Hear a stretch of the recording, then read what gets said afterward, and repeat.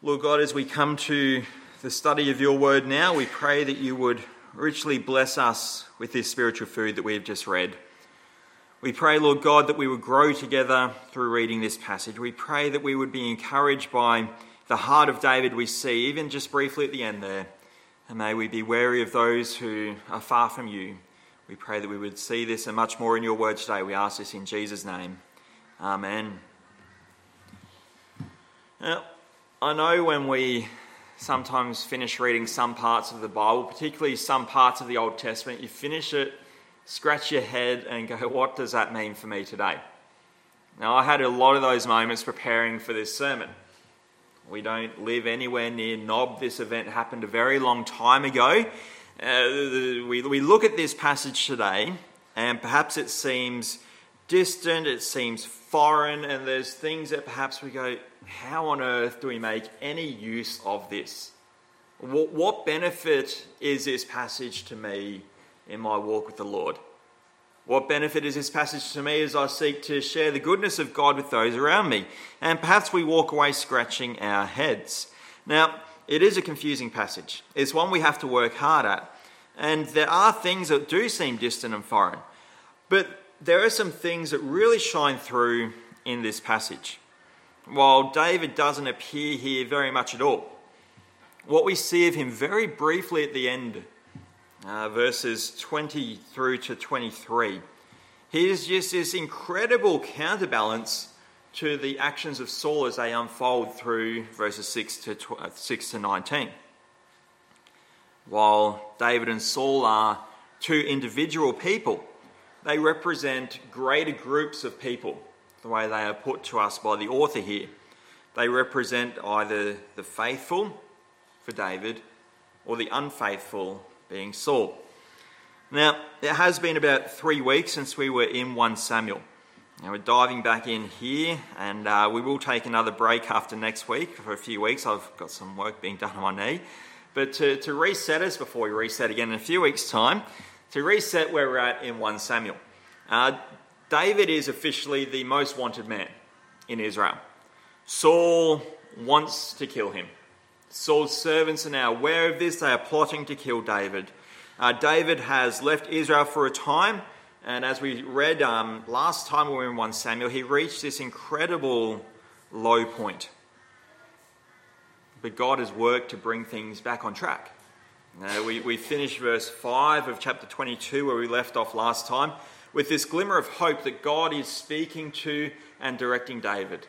And in the 4 verses before that, David is beginning to gather men around him, men who aren't happy with the state of affairs in Israel. God is working to slowly bring things back on track. Of course, Saul is still king. And while Saul is king, there will continue to be struggles within Israel. Now, when you hear of struggles, and Saul seemingly very actively striving to pursue David with the intent of killing him, verse 6 might be a little bit odd. Saul was staying in Gibeah under a tamarisk tree in Ramah with his spear in his hand. Now, the author doesn't tell us much about the location there, but there might be something for us to look into. And because the author doesn't spend much time on it, we're not going to spend much time on it. It could be worth looking into why Saul is here. He is in Ramah. Ramah was the place, the region where Samuel resided. Is he there to assert his authority? Is he just there to remind the people there that he's in charge? Not Samuel, not David. Saul is in charge. It's worth looking into. And he's sitting there. He's sitting under a tree and he's holding his spear in his hand. Now, we've seen Saul have a spear quite accessible a number of times. He's thrown it at David. He's done all those sorts of things. Is he just geeing himself up for a fight? Well, possibly he does want to get rid of David. But we need to remember, something I've reserved for this point, those fun little facts you store up, that when kings of this time were holding their spear, it basically functioned for the king, for monarchs, as a scepter. It was a signal that he was the ruler. Now, of course, anyone could hold a spear, but Saul sitting under a tree, monarchs would often sit themselves in an outside location, under a tree where they would hold court. He is reminding people he's in charge. It's a royal posture that Saul is adopting. Now, just comment on that because it might just seem a little bit weird. The author explains those things, so it's worth us understanding that Saul is, even if he's not doing a good job, he is the ruling monarch in Israel, and he is making that known to people. Has a symbol of his authority, the scepter in his hand, and he is seated not in his court, but at an outside location where monarchs of the day would often hold court. He is ruling Israel.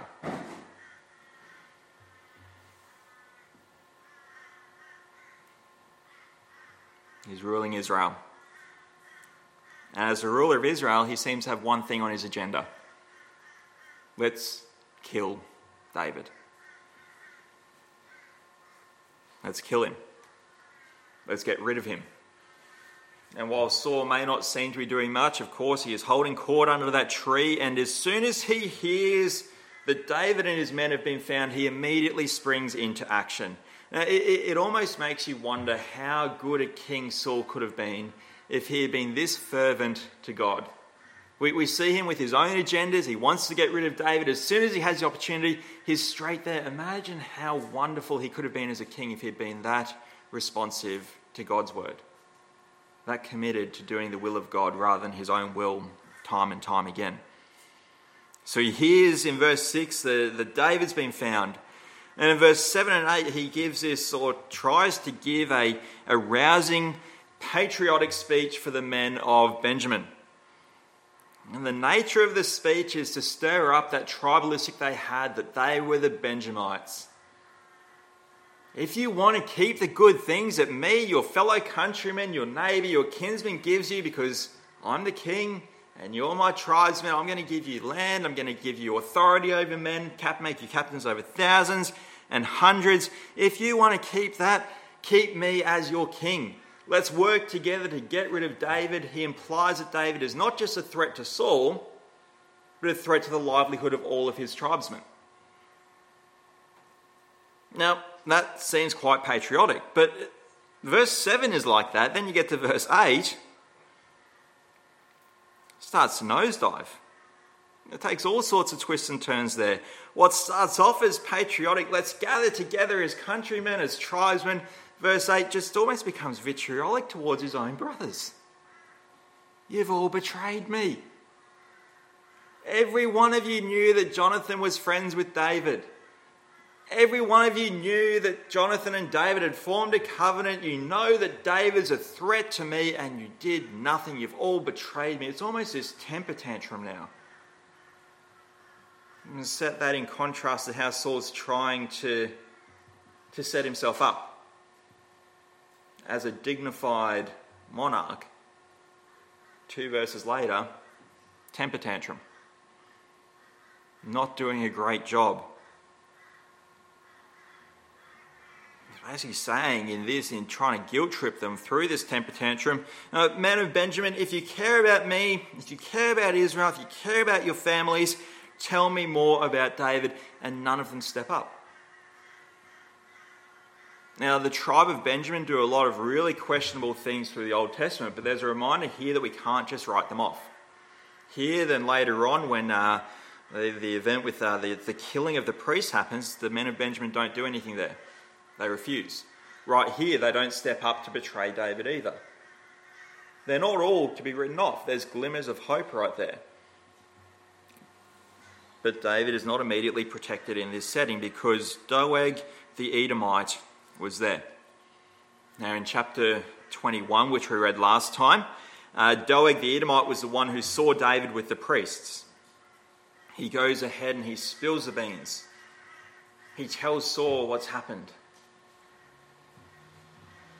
Or most of what's happened.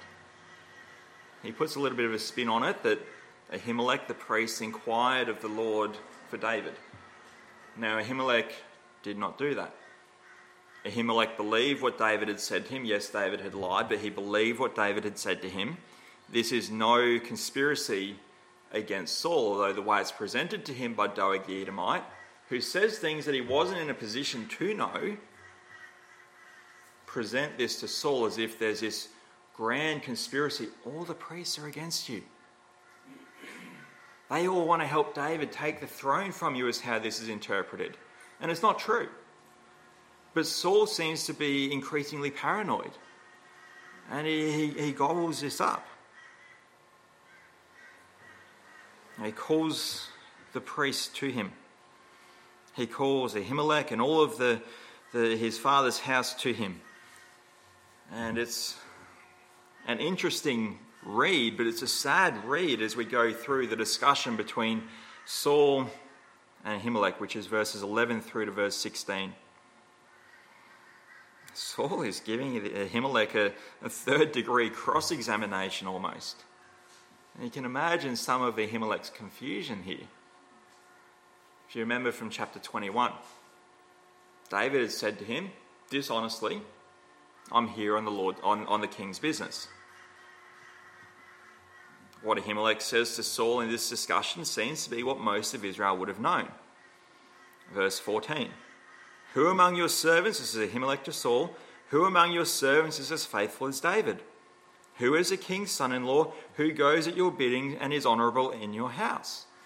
There's no reason why David's saying that he was there in Nob previously on the business of the king should be questioned. Now, we don't know if Ahimelech had heard the rumours about a falling out between David and Saul or not. That's speculation. Ahimelech just says, no, this is what happens. David, your servant, he's a good guy. He's got your favour. He's your son-in-law. Why would I question him?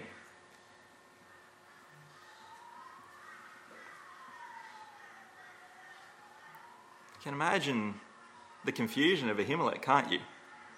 What on earth is going on here? Why is Saul angry at me? I helped his family member. Isn't that a good thing? But he's got Saul grumpy with him. It's a very difficult situation that Ahimelech's in. And it is the fruit of David's dishonesty. That doesn't mean that David takes all the responsibility for what comes next, but he does bear some responsibility for the atrocities that follow. Now, once more, we might be wondering, why is David put forward as bearing fault here? He's a great king, one of Israel's greatest kings, arguably on par with Solomon as this wonderful king of Israel. Why are we seeing faults here? The reason is he's a man.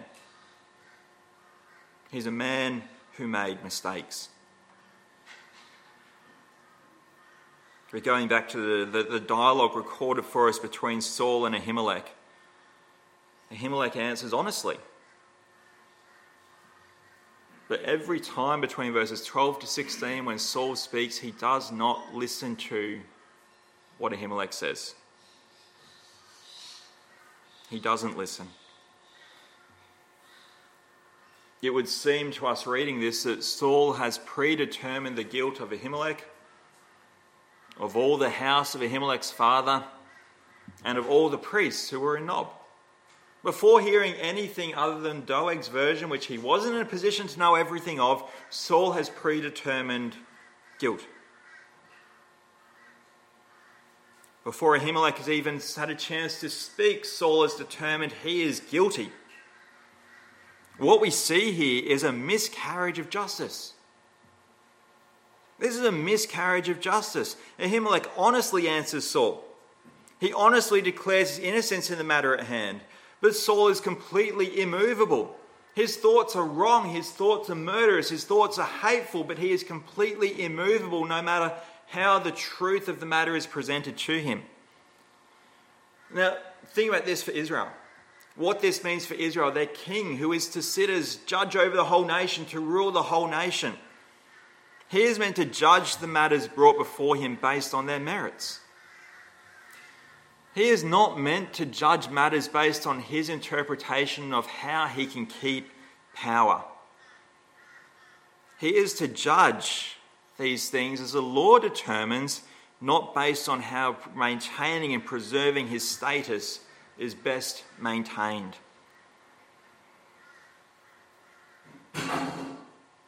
Read through every part of Jewish law, and there is nothing there that allows for the judgment that Saul passes to stand. there is nothing that allows for this verdict to be delivered. And what drives it? Why is Saul like this?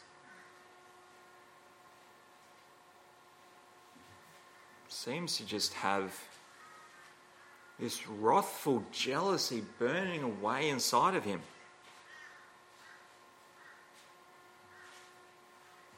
Let's revise what we know about Saul to see if that matches up with how he seems to be feeling now, this wrathful jealousy. Saul has been granted the throne from which to rule all of Israel. He has been blessed with that by God. He has been blessed with that by God, despite us first seeing Saul as a dude chasing a few lost donkeys. Chasing lost donkeys, now the king. Not really much cause for jealousy of any other person in Israel based on that. He has been blessed with children. We don't know exactly how many children he had, perhaps more than are mentioned in these accounts. But he had 2 daughters who seem to have an affection for their father, even if they don't support all of the dopey decisions he makes. He has a son, Jonathan, who is a mighty warrior, who loves the Lord, who is respected and loved by the people. His family life seems great based on that. He's been blessed amazingly. He has the throne.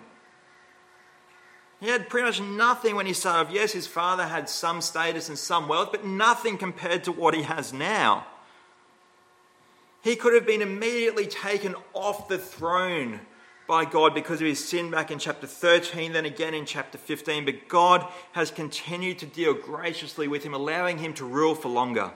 Yes, his family will not continue to rule, but he has been dealt with graciously, even in his failings as king. I mean, you look at these things that we know of Saul, and surely this is a man, we say, who should be thankful and content for the things he has in his life. Surely he should be thankful for what God has blessed him with. But instead, because David is said by the people to have killed 10,000 men and Saul's only killed 1,000 men, he is jealous, he is angry, he is wrathful.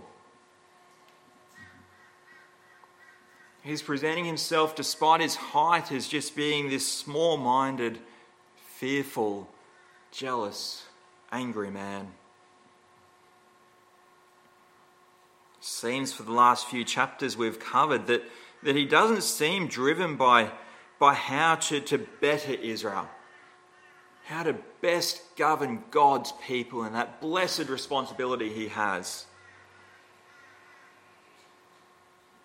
He's driven by how to kill David, his faithful, most wise servant. And to take this idea of his jealousy even further, think of all that Saul had. And he's jealous of David, who now doesn't even have a home he can go back to.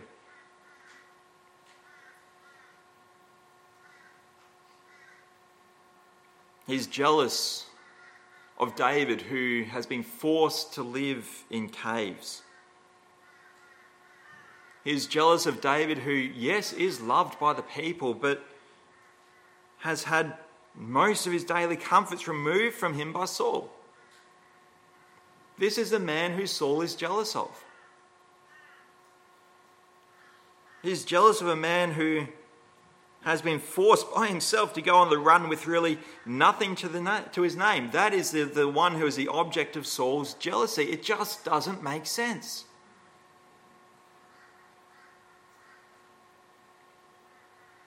Now, we don't read those things in that passage before us this morning, but that is a context of the chapters leading into this. And a greater context is the spiritual state of men.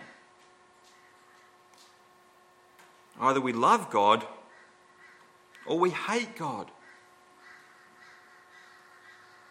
There is no middle ground. There is no ambiguity when it comes to this question. We either love God or we hate God. Saul's hatred towards God seems to be coming through more and more.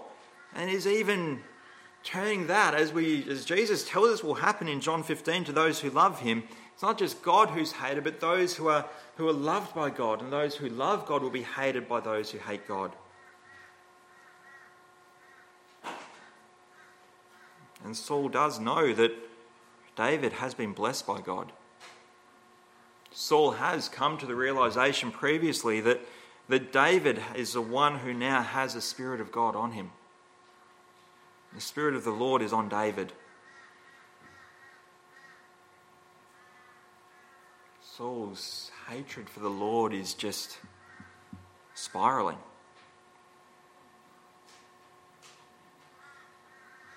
He has all the priests who were in Nob before him.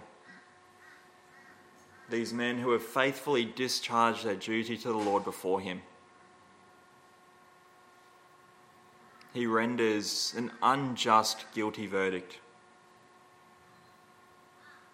And he demands that they all be killed. Now again, the men of Benjamin didn't. The men of Benjamin didn't do that. His guards refused to execute this so-called justice. Praise God. Praise God for that small glimmer of hope we see there. It seems that in orders that are not contrary to God's word, that the men of Benjamin will obey their king, as they should, but they will not obey in this injustice. That takes guts. Saul's holding a spear. He has a track record with that thing. But they still refuse. Praise God for that brief mention of those guards there. But Doeg the Edomite is there.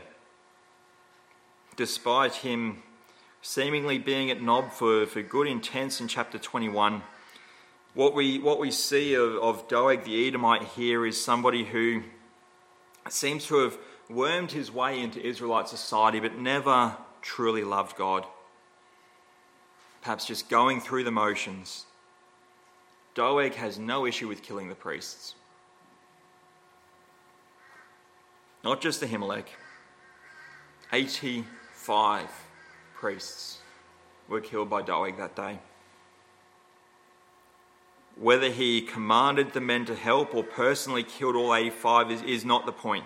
He took the lead role. He issued the orders given to him by Saul to kill 85 men. He is the one who bears the responsibility for enforcing that action. He killed 85 faithful men of God. It's horrific. Remember when David went to talk to Ahimelech? He asked for food and for weapons. They barely had any food to give him, and they had one weapon, Goliath's sword, which was rightfully David's. That was all they had. 85 men who are killed this day who had no means to protect themselves. This is a hatred of those who do not love God. The king's jealous, wrath-induced pity party has led to this horrific event taking place. His hatred of God is coming through here. But it's not just 85 priests. 85 unarmed priests had no way of defending themselves would be horrific enough. Saul is just filled with jealousy. He is filled with a wrathful jealousy. And that is expressed against God and against God's servant. He had every reason, humanly speaking, to be content. He had so much, but he is angry and he does not know the peace that passes all understanding that those who know and love God have. He does not truly know God. He knows about God, but he has no right relationship with God. He lashes out. He releases Doeg the Edomite on the whole city. Men, women, children, nursing infants, oxen, donkeys, sheep, all killed with the edge of a sword.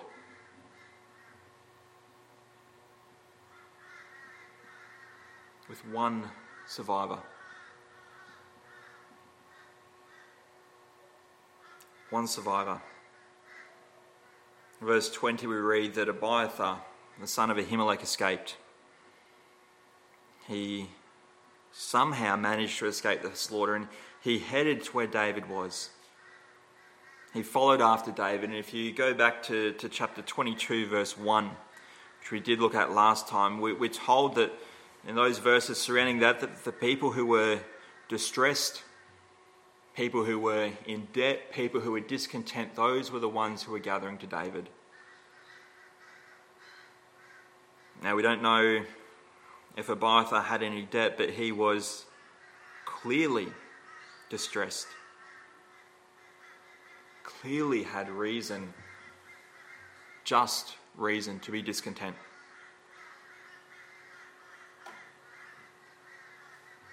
He comes to David. He tells David what's happened. And when he does, David realizes something that we mentioned earlier. David realizes that he bears some of the responsibility for this atrocity that's taken place in Nob. Now, we don't know if the outcome would have been different if David had been honest with Ahimelech when he first went there. But what happened did happen.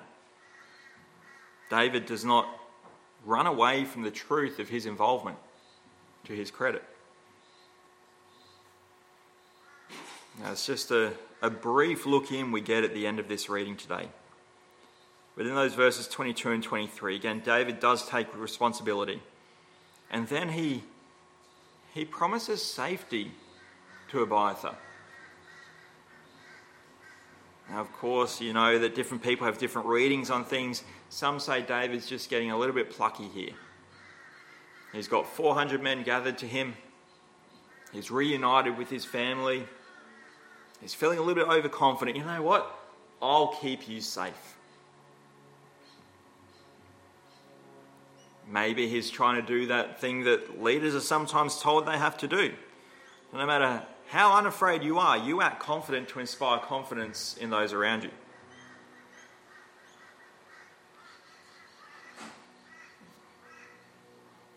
David doesn't have a set place to be at the moment. Again, he doesn't have a home. But I'd propose that there is a genuine contentment with David. Now, we saw how bad his low was in chapter 21. That ancient East intolerable insult that he inflicted on himself by drooling in his own beard. He's hit a pretty significant low. But God's brought him out of that. God has protected him through all of that he went through, even if he wasn't aware of it at the time. What seems to be happening here is David is living fully in the shadow of his rock and his deliverance. He is living knowing that he has to fully trust God. He cannot survive on his own strength. He cannot survive by his own wits and cunning. That didn't work out for him. He has to live trusting God in everything. Now again, Saul had it all. He had the crown, he had the men, he had the armies, he had the family. David has none of those things. He doesn't even have a home. But isn't this reflective of the spiritual reality of those who love and trust the Lord? That those of us who are loved by the Lord and love him in turn will find peace and safety and contentment with him.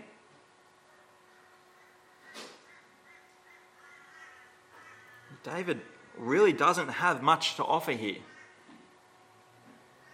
But someone in need comes to him, and what does he do? Does he say, no, we don't, we're rationing here. We don't quite have enough flour to make bread for all the people. We can't really go and get much meat, so maybe if you find shelter over there, that's a better option for you. No, he doesn't turn Abiathar away.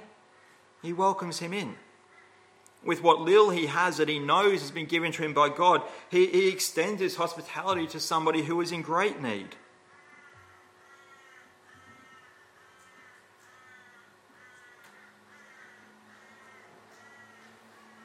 Saul wasn't like that, was he? Saul has only shown a love for himself. And through that persistent love of self and disregard of God, there is no contentment there. There is always someone or something to knock over.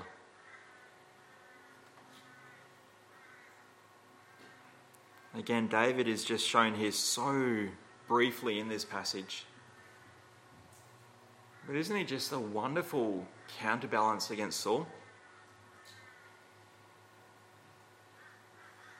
To remind us of what a blessing it is to be with God and to have God with us.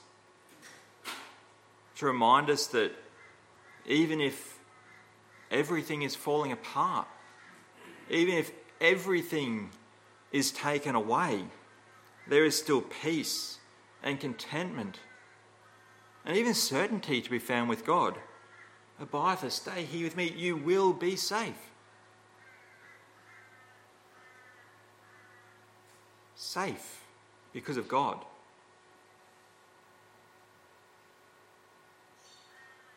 When people come to us in need, do we welcome them in? When we know somebody is at a low point, do we invite them over? Do we have a meal or a coffee together? Do we pick up the phone and call or text? Are we reaching out to those who are battling at the moment? Abiathar was, and David offered him all that he could. But even further than that, for each of us to ask is, are we like David in this regard? Have we found real contentment and real peace and real safety with God?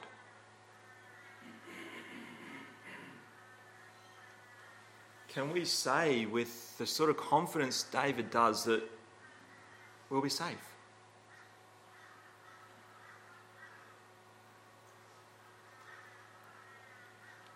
We should be reminded of the wonderful encouragement of Reuben despite his terrible hardship.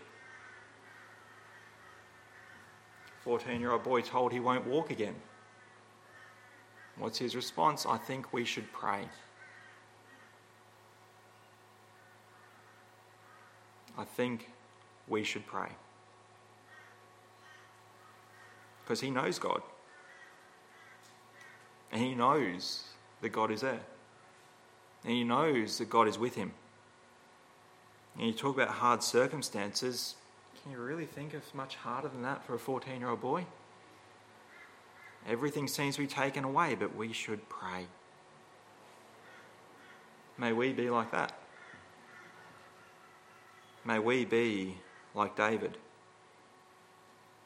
We should pray for ourselves and for each other, that God might grow and keep growing this sort of contentment and safety we find in him. That we might be so clearly different in attitude and behaviour than those who stand against God. In all that we do, let's glorify his name.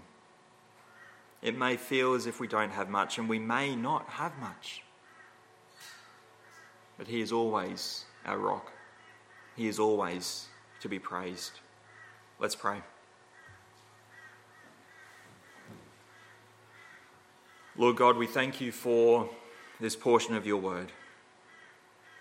It's a horrific thing to read in so many ways, where such slaughter and such a miscarriage of judgment would take place. Yet, God, we thank you for the wonderful example that David is to us here. We thank you for the way that you worked in him to allow him to be that for us. We pray that we would truly find that contentment, that safety, that comfort in you that David seemed to have. May you grow that in us. May you keep growing that in us, that we might say that there is safety to be found with us, not because of not because of what we can offer, but because of what you offer. May each of us grow in this way. May each of us be hospitable. May each of us love you more. We ask this in Jesus' name. Amen.